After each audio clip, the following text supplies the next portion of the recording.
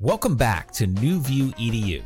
Today, we are excited to share the first episode of a 3-part mini-series on fostering innovation from our sister NAIS podcast, Member Voices.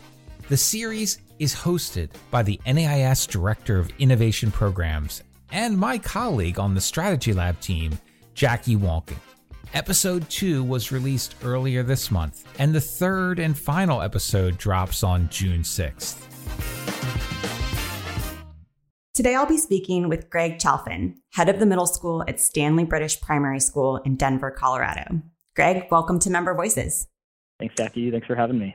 Wonderful. So we're talking about fostering innovation today, and I think it can be really helpful to hear specific examples about innovation in schools, how you've implemented it, what went really well, maybe what were some of the stumbling blocks, just to help us get a better grasp of the concept and its applications in our communities. So I like to think of schools as having kind of multiple levers that they can pull on to innovate, right? These include curriculum and programming, maybe staffing structures, the use of time and space, and lots of other levers, that schools can pull. So I'm curious, what are some of the specific examples at Stanley British Primary School that you can speak to on how you've innovated at the school? Yeah, I really appreciate you having me, Jackie, and I'm excited to dive into it. Innovation, I think, has been something that has been a real emphasis for us at Stanley British Primary School and has been brought about certainly by the unique circumstances of the last couple of years. And we're a school, historically, Stanley British Primary School, we're a school that's foundationally grounded in elementary education and a belief in constructivist approach and kids uncovering their own learning and having a lot of choice and agency in what they do and who they are. We go by first name at our school. Even through the middle school, we don't give formal cumulative grades, although we provide lots of different feedback. And so given all of that context, as we went into this beginning of the pandemic and almost exactly 2 years ago today, when we all went online, for us, as we were online that first spring, we did the best we could like everybody else, and we got some good things out of it. But as we came into that next school year, last school year, the 2020-2021 school year, we really felt, we just had to be in person. And so when we thought about that and we thought about this kind of story of who we are, and I started to collaborate with our team, a few of the teachers on my team, their undergraduate experience had been at a local college called Colorado College Liberal Arts School, and another faculty member had gone to a school in Iowa called Cornell College. And both of those schools use a model called the block model. And, many educators out there are probably familiar with it, but if you're not, you take one course at a time intensively for 3 weeks at the collegiate level. And so we kind of thought about that concept and we said, what if we can't be mixing kids up or don't want to be mixing kids up for safety purposes through the pandemic, then how are we going to, be able to bring students back to campus and do so in a safe manner? And one way we thought about, given our primary roots, given some faculty members on staff who had this experience, given being creative and innovative and having an opportunity to try something different, is what if we made the middle school look more like Colorado College? And so we didn't have one class at a time for students, but we had 2, and we really cohorted our kids and we have about 50, 55 students per grade in the middle school at Stanley. And so we had 3 cohorts, about 17 or 18 students. And for a month, we paired subjects. And for a month, you had those 2 subjects as your deep learning that you would do. So part of the day math, part of the day science, part of the day an interdisciplinary connection co-taught between those 2 teachers to really bring both subjects to life and bring them together. And then after a month, those 17, 18 students would move on to language arts and the arts. And so they're, reading Shakespeare, they're performing Shakespeare, they're taking music class and writing poetry, they're doing lots of interdisciplinary connections. And then after a month, they'd move on to social studies and Spanish and do those 2 subjects for a month. And then after those 3 months, then it's Thanksgiving break, and we were able to mix kids up into different cohorts over longer periods of time. When I first introduced this idea to our faculty more broadly, they were trepidatious. It was the start of the pandemic, and they were also really excited. And it, begged the question of asking, we talk about essential questions a lot in education. It begged the question of, if you had to reduce your class down to the month of what's most essential in the trimester, even though you're going to have a lot more time, what would you do? And now you're going to get to teach that same month course 3 consecutive months, and you're going to get better at it. You're going to iterate on it. You're going to learn more, and you're going to really get to meet kids and prioritize the relationships with them, because you've got one group of 18 kids as your whole class load. You mentioned the moment where teachers were maybe a bit trepidatious, but also excited. How do you roll out an initiative like this? And, what was that professional development like for your faculty? Did you try to pilot or test any of the ideas first, or was it maybe something that you kind of went all in with and kind of started within the whole middle school at once? I'm just curious kind of how you got teachers to buy into the idea and then actually trained them and then implemented it. Yeah, it's a really good question. And as I reflect on it, you can't see me right now, but I'm smiling, because if I could do it again and do it more thoughtfully than we did, it was so time pressured, right? We got out of that first spring. It's the summer. We've got to remake the school. We have these priorities. We know we want to be in person. We want to do it safely. And, it's the summer and teachers have their summer away or doing different things. And so it was like, how are we going to do this and get folks as ready as we possibly can, knowing that it's really, really different. And so in that moment, for me, what it was is it wasn't one moment, it was about 20, 25 faculty on my staff. It was about 23, 30-minute conversations with each individual faculty member, learning about where they are, hearing about what questions they have, what they felt like they needed, what their initial take was. And, some faculty were all in and couldn't wait. The people who had gone to Colorado College for undergrad, they were like, oh yeah, I know this. I don't know how it's going to work for middle schoolers, but I've lived that, and there's some things that I can bring. And I drew on them as experts to help teach us a little about their own experience. And for some people, that undergraduate experience was a few years ago. And for one of my faculty members, it was about 30 years ago. It was a different experience for everyone. What I was able to tell them is we are going to have a lot of conversation together in the weeks leading up to school, and we're also going to draw on experts. And so I reached out to folks at the Teaching and Learning Office at Colorado College and Cornell College and got them to Zoom with our faculty a couple times during the year before the school year started, and then about 2-3 months into the school year in November, after we'd lived it a little while. And they were able to provide some really great advice for our faculty. As far as I know, there's not a whole lot of research out there about, what Colorado College's model looks like in a middle school. But what they were able to tell us is the learning outcomes that they've seen from research at the college level are equivalent or even slightly better for intensive time shortened courses than for traditional semester length courses. They were able to tell us about some different strategies they utilize with their faculty around assigning fewer readings, but asking students to do more with them, asking students to describe their problem-solving processes, really focusing on problem and project-based learning, which were things that were already baked into what we do pedagogically at Stanley, really thinking about assignments as formative instead of summative. So there was a lot of alignment already. And in fact, some faculty members, and I think it was really helpful, said, I don't know how this is going to go, but it feels very Stanley. And that, to me, I think got a lot of our folks on board. And really what the folks from Colorado College and Cornell College told us, a woman named Tracy Freeman and Jen Rouse, who are fantastic, they said, what really matters is the individual faculty member and the pedagogical choices they make. And that's a deep belief of our school, is that we want to, and it's one of the beauties about being in an independent school, is we want teachers to live who they are. We want them to bring their personal curriculum to the classroom. We want them to be invited to conversation with their students and invite their students to conversation as well. And so when I think there was a collective ease for faculty when they were able to say, oh, I just need to be who I've been, even if it's in a different structure. Those conversations, I think, really helped. We also really prioritized having collaborative time for faculty to be able to meet together and spend time reflecting with one another. And I think that was really helpful. And so this was our PD for last year, was living this model, what it was like, what it wasn't.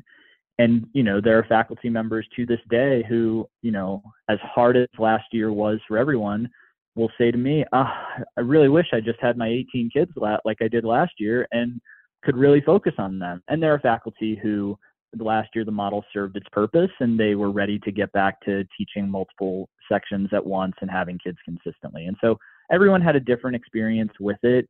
But I think what they were able to see is it served our kids really, really well in a really hard time for schools.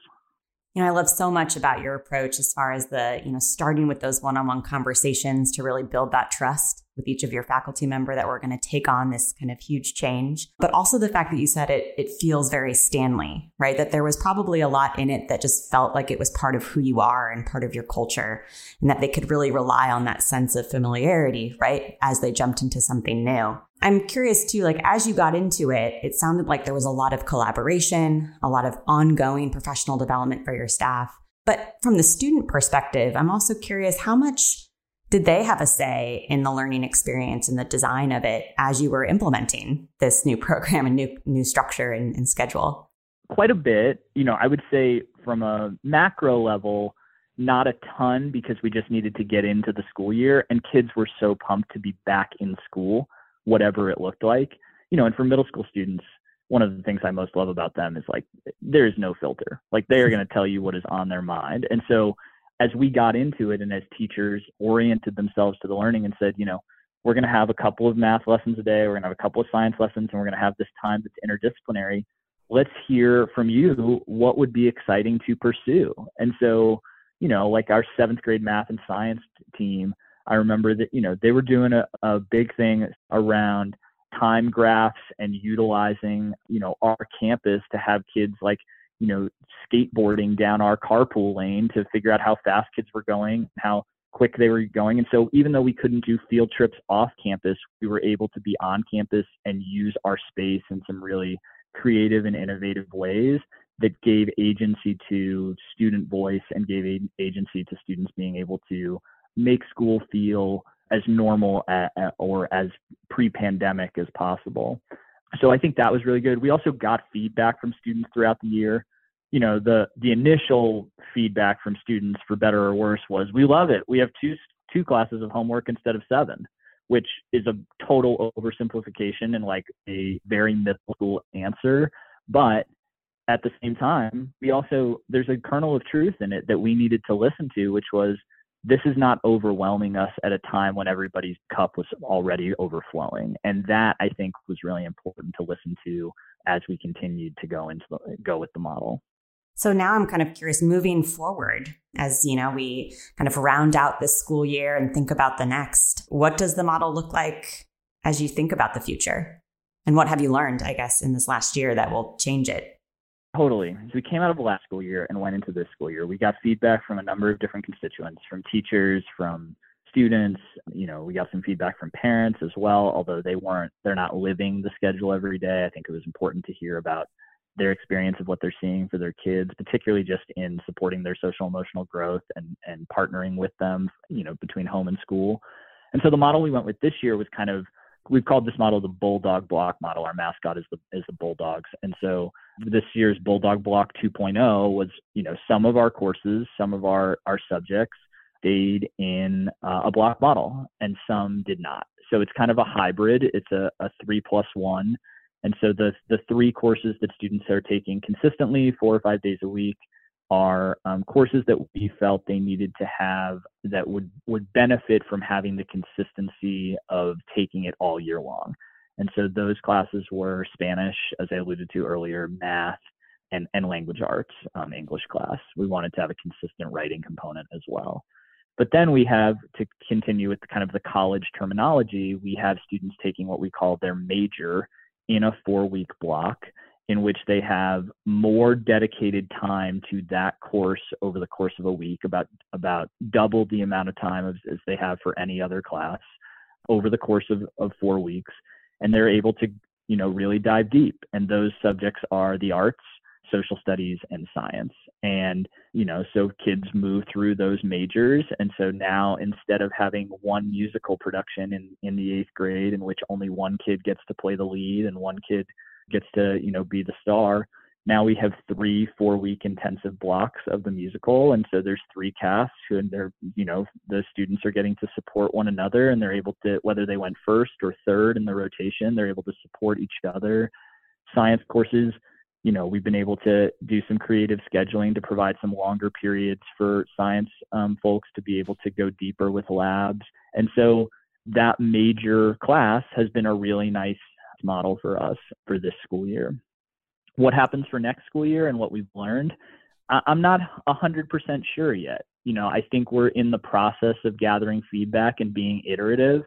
But I think what it has shown us is that, we can challenge some big assumptions that we have in education and in schools, like that you have to have a course be a semester long or a year long.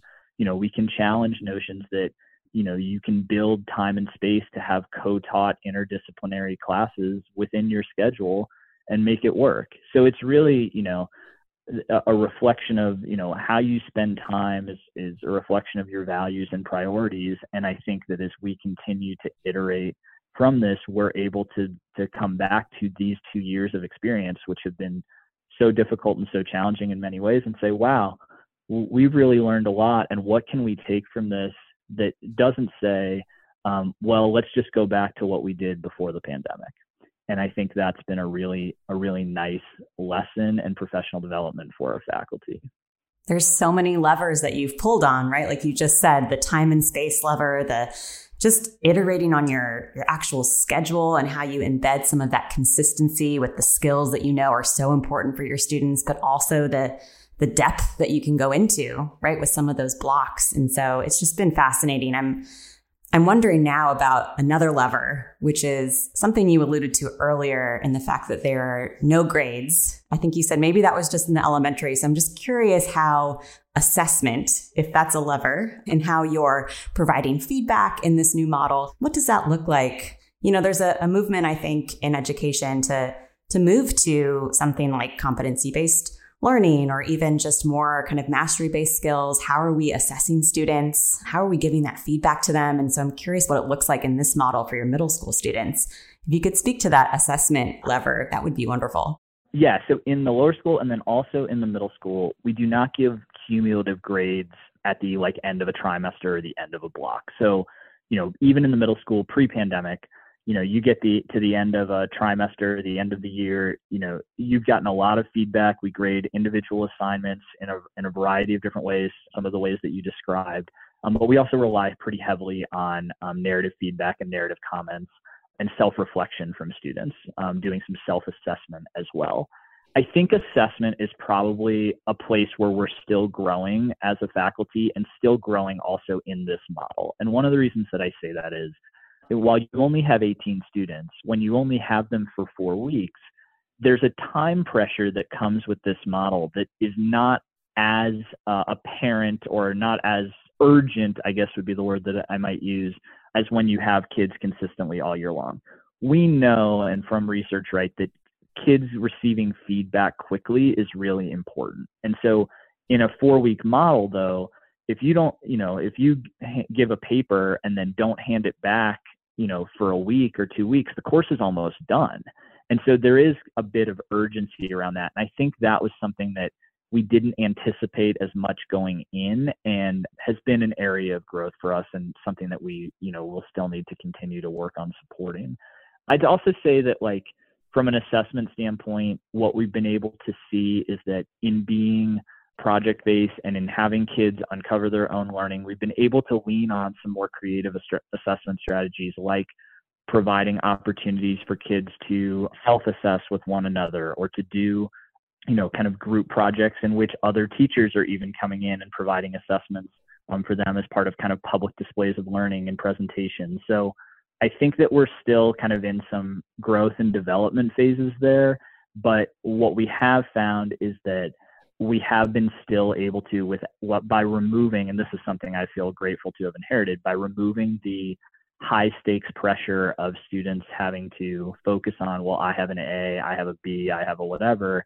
We've been still able to focus on the growth and development of their skills, as opposed to the outcome of what letter grade or percentage they wind up with at the end of the course. Yeah, Greg, and that's something I want to just dive into a little bit more deeply, right? You've removed that high pressure scenario for your students when you actually take the grades away. And so has that been something that's just been part of Stanley British Primary School? Like, is that part of just who you are? Or was that like an intentional shift that happened? That's been part of who we are, and something that I think has kind of just been baked into the philosophy and culture. And I'll share, even with respect to, when we rolled out this model, and I remember doing the Zoom call in the summer of 2020 with our parents and kind of rolling out, well, here's what it's going to look like. And, some of our parents were familiar with Colorado College and others were not, but nobody was saying, even in that first iteration, there were very few parents who were saying, well, I'm really worried about retention, or I'm really worried about, what is my kid's test score going to be, or what is my kid's grade going to be. They were really excited about, as we take a holistic approach to kids, they were really excited about saying, wow, now my kid really gets to dive deep and focus on something as opposed to bouncing from class to class to class. And so I think it's something when there's a number of different independent schools in Denver. There's a strong charter network in Denver. There's lots of different options. For our families who choose Stanley, we talk a lot about mission and philosophical alignment. For the families who choose us, I think one of the reasons that they're choosing us is because they care not only about their students' academic development, but also about their holistic growth. And it's really never been part of the conversation, as a division head. It is a rare conversation I have with a family that is about the outcome of a specific assignment or test or grade, or even, we still do continue to, have students take the ERB test. The number of conversations that I have with families, even about those standardized test scores, are few and far between by comparison, I think, to other schools and other division heads and people that I speak with. What I'm hearing too is just your role in all of this, in fostering that innovation, is those one-on-one conversations you had with faculty, right? Kind of leading the charge with what this new model would look like, but also the parental communication piece, right? Like reaching out to the families and really making sure that they're aware of the shift that you are making. So I'm wondering now if we can maybe shift into kind of your role as head of the middle school. And again, to this idea of fostering innovation. You've probably worn lots of hats, but I'm curious if you can just kind of speak to maybe what are you most proudest of when it comes to this initiative that you've taken on and have been successful with? And kind of what role would you say you've played in really fostering the innovation that was required to implement this? Yeah, I love that question, Jackie. I think, what I'm most proud of is the way that our community has embraced this change and how I've been able to facilitate and foster conversations that allow us to really change the idea of what education can look like at a time that is and has been a crisis for schools and for education. I really love the work of Sir Ken Robinson. And, I know it's a dated video at this point, but his work around like changing education paradigms and thinking about how the education system really relies on conformity and compliance. Like, I really felt that this opportunity, and I really do see, for all of the heartbreak and all of the challenge and hardship that the pandemic has induced, I really think we viewed this in an asset-based fashion to view and to be able to use, the parameters of this to be of these health aspects to really grow our middle school and grow our faculty. So that's what I'm most proud of, is that we were able to be asset-based in this and see this as an opportunity to grow, as opposed to thinking about it as, well, what are we losing? We were able to be optimistic and say, what are we gaining? What have we continued to be able to foster through really challenging circumstances? I think the other thing that I'm really proud of is just the way that we have listened to student experience and the way that our teachers and advisors have wrapped their arms around kids and been able to say, we need to embrace this for the sake of helping kids be in school and prioritizing their mental health. We even, from a health standpoint, we even cohorted our recess spaces so that those cohorts that kids were in, they were in we called them recess countries, and that rotated around. So 1 week you had the playground, and 1 week you had the basketball court, and 1 week you had the foursquare court, and all these different things. And like, we know middle school kids need more outlets, more opportunity, more ability to be able to meet different kids and try on different identities. And we were saying we have to do somewhat the opposite of that. And like, here's your Foursquare court for the month. And I think that I'm really proud of the way that our kids and our faculty and our parents all really partnered together to be able to utilize a really difficult circumstance to grow in each of their different roles. Yeah, you really have, like you said, changed the paradigm, and you've kind of used this incredibly challenging moment, right, to capitalize on how you can make a change and how it can be better. So I applaud you in your work there. That's just so exciting. What other advice have you received in regards to fostering innovation that's been really helpful along the way? As far as advice, I kind of come back to this idea that it's really this like just question of like, why not? It's like the big overarching question for me. And sometimes why not has a really good answer and you shouldn't do it. But other times it doesn't. And so when we think about like, some of the ideas or creative things that we could come up with, like it's really this kind of just brainstorming and design thinking idea of ideating and saying, well, what if we did this or what if we did that? And then thinking about what that risk might look like and modeling that for our students. What if we for a day or a week switched spaces and taught science classes in art spaces and art classes in, social studies spaces, and like, what would you do with a different space? I think is one way that I've thought about it. And like, why not try that for a week? Like, what might we learn? And so I think, drawing on kind of, listening to our faculty, listening to how that, what things might look like, and then also thinking about the implications of those and not just doing things to do them is really great professional development. It's the work that we're starting to get into as we iterate for next year's schedule also. So that's been an important piece of advice for me is just that question of why not. I think another piece for me is just really thinking about the mantra of thinking about what's best for kids, and particularly what's best for relational learning. There needs to be dedicated time for relationship building, for restorative practices, for anti-bias work, and for enjoyment, for joy and fun in schools. And I think in the conversations that we have in schools, when we think about innovation, we sometimes lose sight of the relationships first. And so, framing conversations around the innovation to come back to the human-centered side of what we're in this for. Yeah, I mean, so much of that is just so important. And I want to come back to that first piece of advice or inspiration on kind of why not. I think that really lends itself to a sense of open-mindedness, right? A level of risk-taking that you have to be comfortable with, I think, when you ask that question. And so how does that look at your school when you pose that question, why not? Do you have like the systems or structures to test new ideas and to do that in a way where you're building trust and it's okay if you fail? Because I think those are just really important pieces to helping folks see how innovation can be successful. From a system standpoint, part of it is, I hope, and this was speaking to your question earlier about my role, I think it's speaking to this idea of trust in our teachers. I can be seen as an evaluator. I can be seen as someone who's trying to grow folks. If you trust that the risks that you're taking are going to be met with support, then I think you have a lot more agency and initiative to be able to take those on. And so I've really tried to be explicit and laid out for my faculty as I started this school year, like, here are my goals. Here's what I'm working on. Here's where I think I need to grow. And I need to, improve my ability to gather feedback. And I need to be a stronger delegator. And I need to demonstrate my own vulnerabilities and risk taking. It's something I think that as I came into my role 4 years ago, I was not very good at. And I've really tried to be intentional about speaking to that and speaking that truth. My hope is that it can provide opportunity for teachers then to trust in that vulnerability too, and to be able to say, yeah, I'm going to try that, or, hey, let me run this by you. What do you think of this? And then go with it in their classroom. The micromanagement, the super hands-on approach, I don't think is effective for fostering innovation.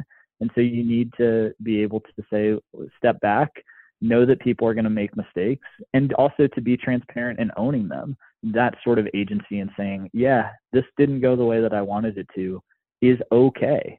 And when you've created a culture where people are able to be open and honest with one another about what's going well in their classroom or what isn't, I think that really sparks the opportunity to innovate and be creative.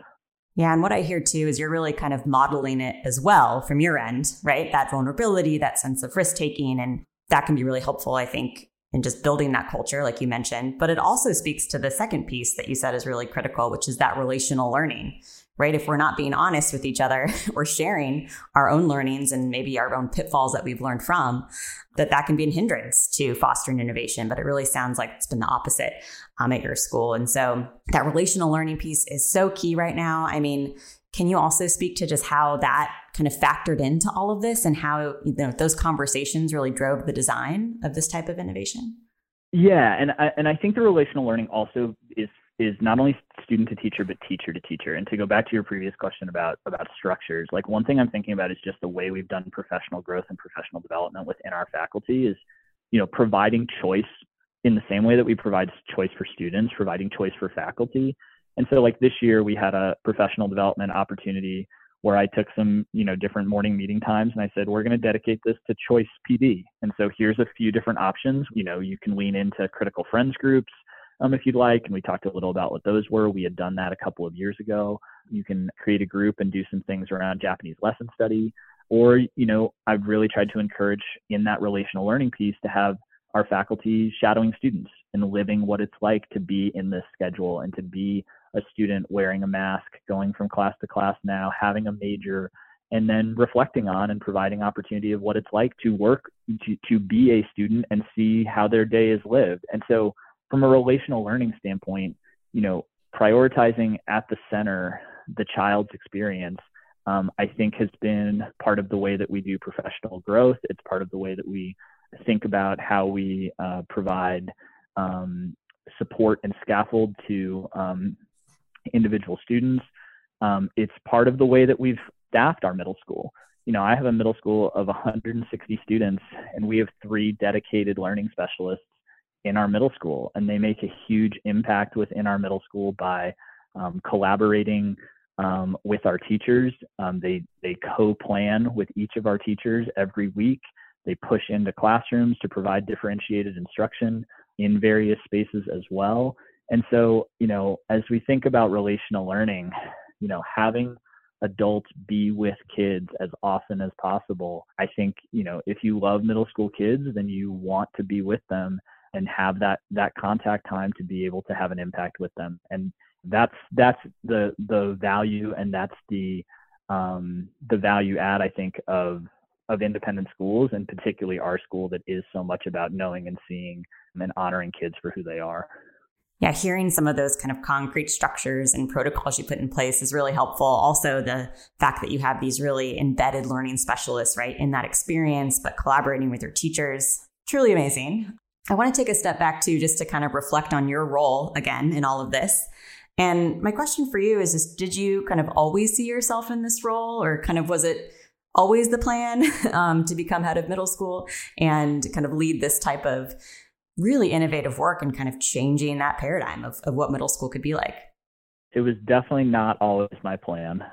I've been very fortunate to be nudged by some mentors and other educators in 2 schools here in Denver to take on different leadership opportunities and try new. And so this is, I think, the way that my mind works to be creative and innovative. When I was a classroom teacher at my previous school, I really wanted to come up with some different structures and ways to be creative in my classroom as I identified different problems. And structures like critical friends groups help bring that out for me. And so one problem that I had, and it was, I won't take credit for it, but was identified in talking to another colleague, was this idea that, as an English and history teacher, I provide an assignment. I would early in my career write all of this feedback, put all these great things, get carpal tunnel in the process, and then, watch students as I handed it back to them, look at it, check the 88 and throw it in their backpack and watch my soul crush a little bit. And I needed a different way to structure feedback for students. And so I got really into thinking about how we provide feedback and doing audio commentary for students. So instead of handing papers back or writing comments in the margin or doing Microsoft Word comments, I was narrating over their feedback. And this actually, when I think about it, goes back even to a teacher I had in high school who would require us to bring in a cassette tape and would record her comments about that feedback. So this has been going on for a long time, but the innovative piece of it, I think, is that it's now we have different technological tools and different ways of fostering innovation that can get at some of these problems. Or I was really frustrated at my previous school that did have, cumulative grades at the end of a semester or trimester. I was frustrated by how grade oriented our kids were. So I moved toward utilizing what is called contract grading, where essentially you lay out the parameters of what is required to get an A or what is required to get a B or a C.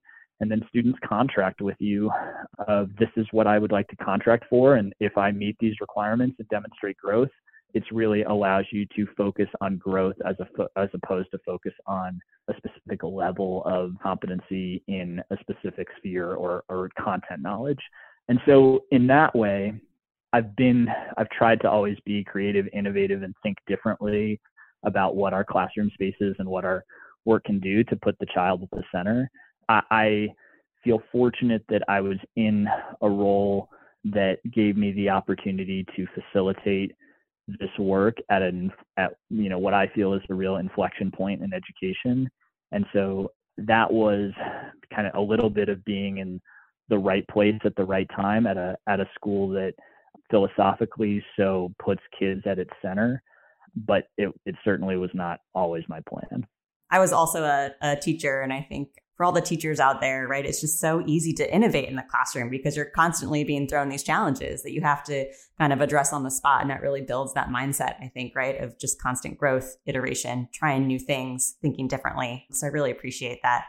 But also, like you said, this amazing inflection point that we're in, that we find ourselves all navigating through. And what an amazing opportunity that was for you all and how you turned it into an opportunity at your school. Thank you for your time today and for sharing your story, how you've fostered innovation at Stanley British Primary School. We appreciate you being with us today. Thank you so much. Hey, thank you, Jackie. Thanks, everyone.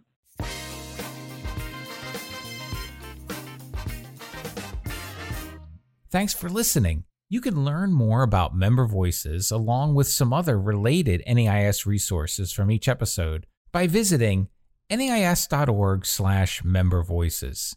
You can also keep an eye on that page for new podcast episodes or subscribe wherever you get your podcasts to automatically receive a new podcast episode in your feed each month. See you next time on New View EDU.